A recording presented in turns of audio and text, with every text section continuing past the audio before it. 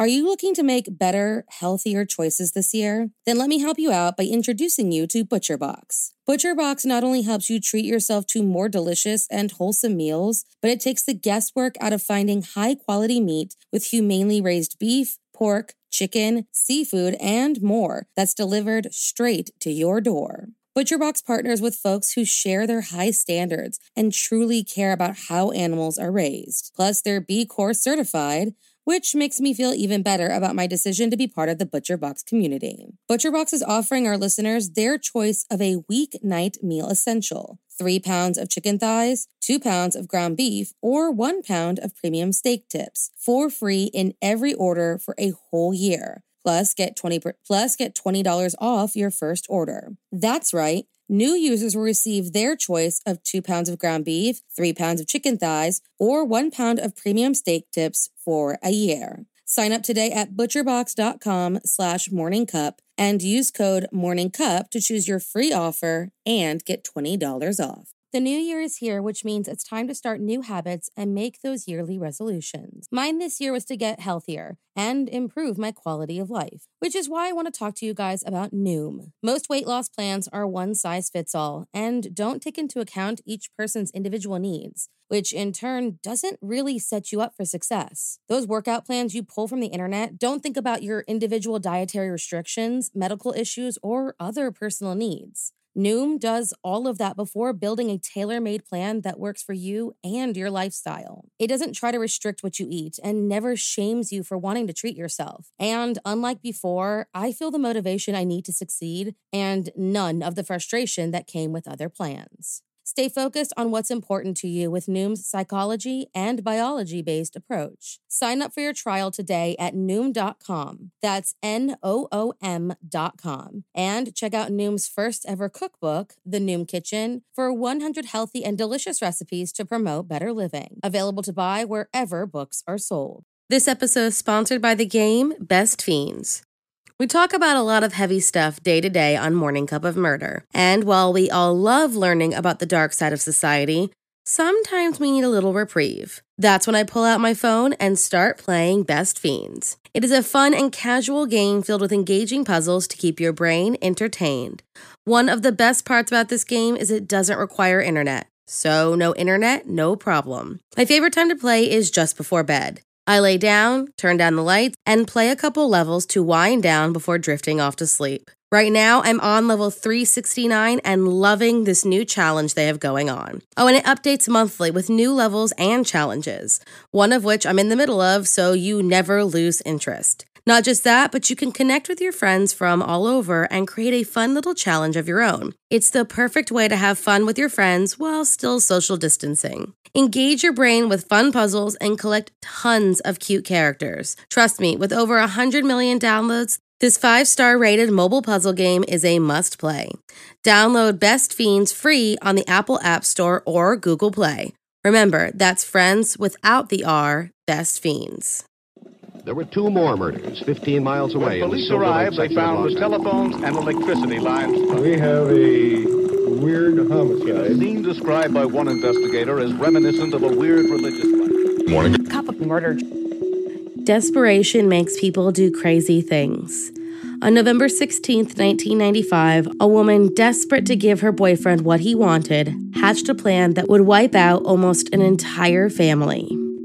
So if you like your coffee hot but your bones chilled, sit back and start your day with a morning cup of murder.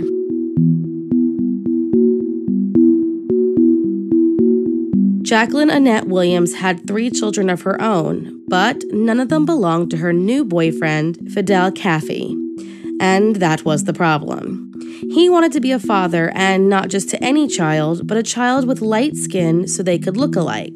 Desperate to give him what he wanted, Jacqueline faked a pregnancy in April of 1999, going as far as to tell friends and allow them to throw a baby shower for the new baby boy due in August.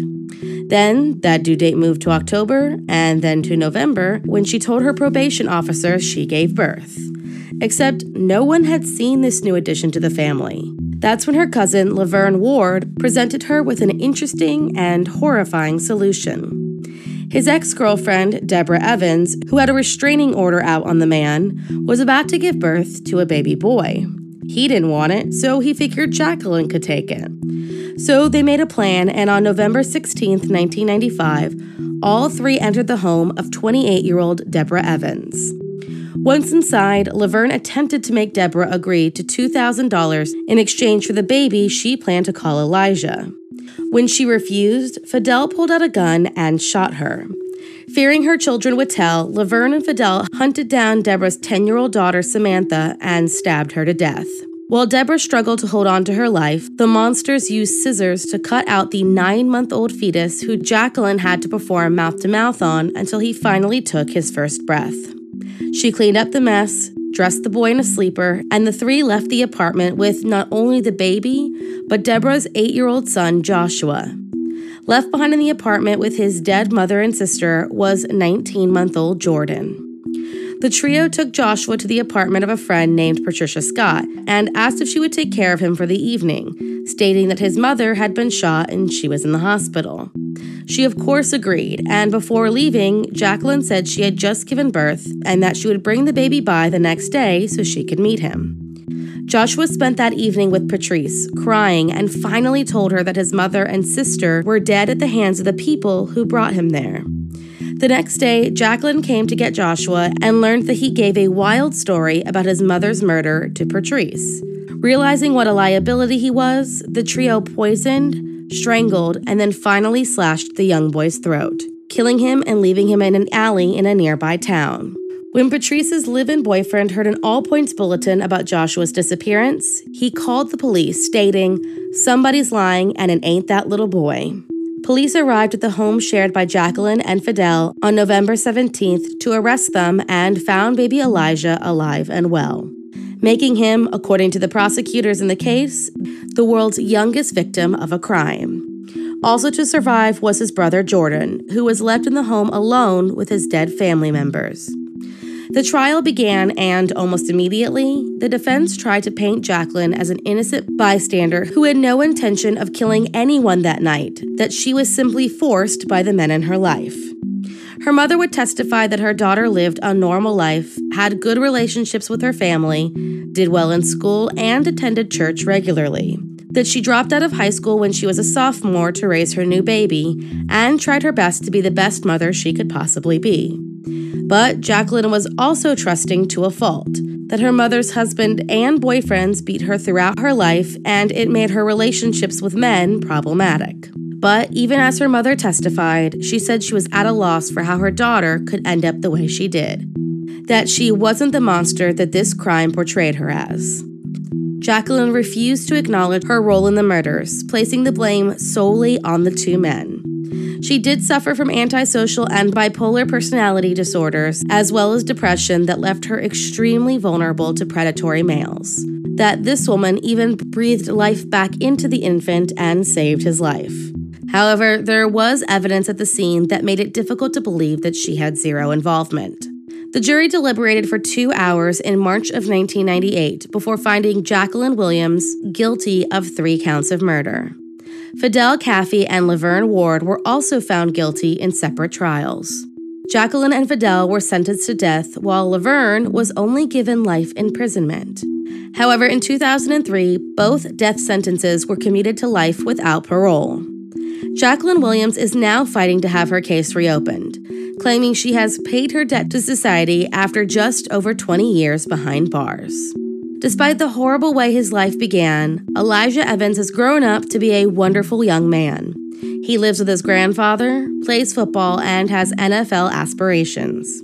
He says he won't let the way his life began stop him from living his life to the fullest, that he has forgiven his father for the role he played in killing his family. Thank you for joining me in my morning cup of murder. Please join me again tomorrow to hear what terrible thing happened on November 17th. Don't forget to rate and subscribe and let me know how you like it. If you want to help support the podcast, there's always Patreon, or just sharing it with your true crime obsessed friends. And remember, stay safe.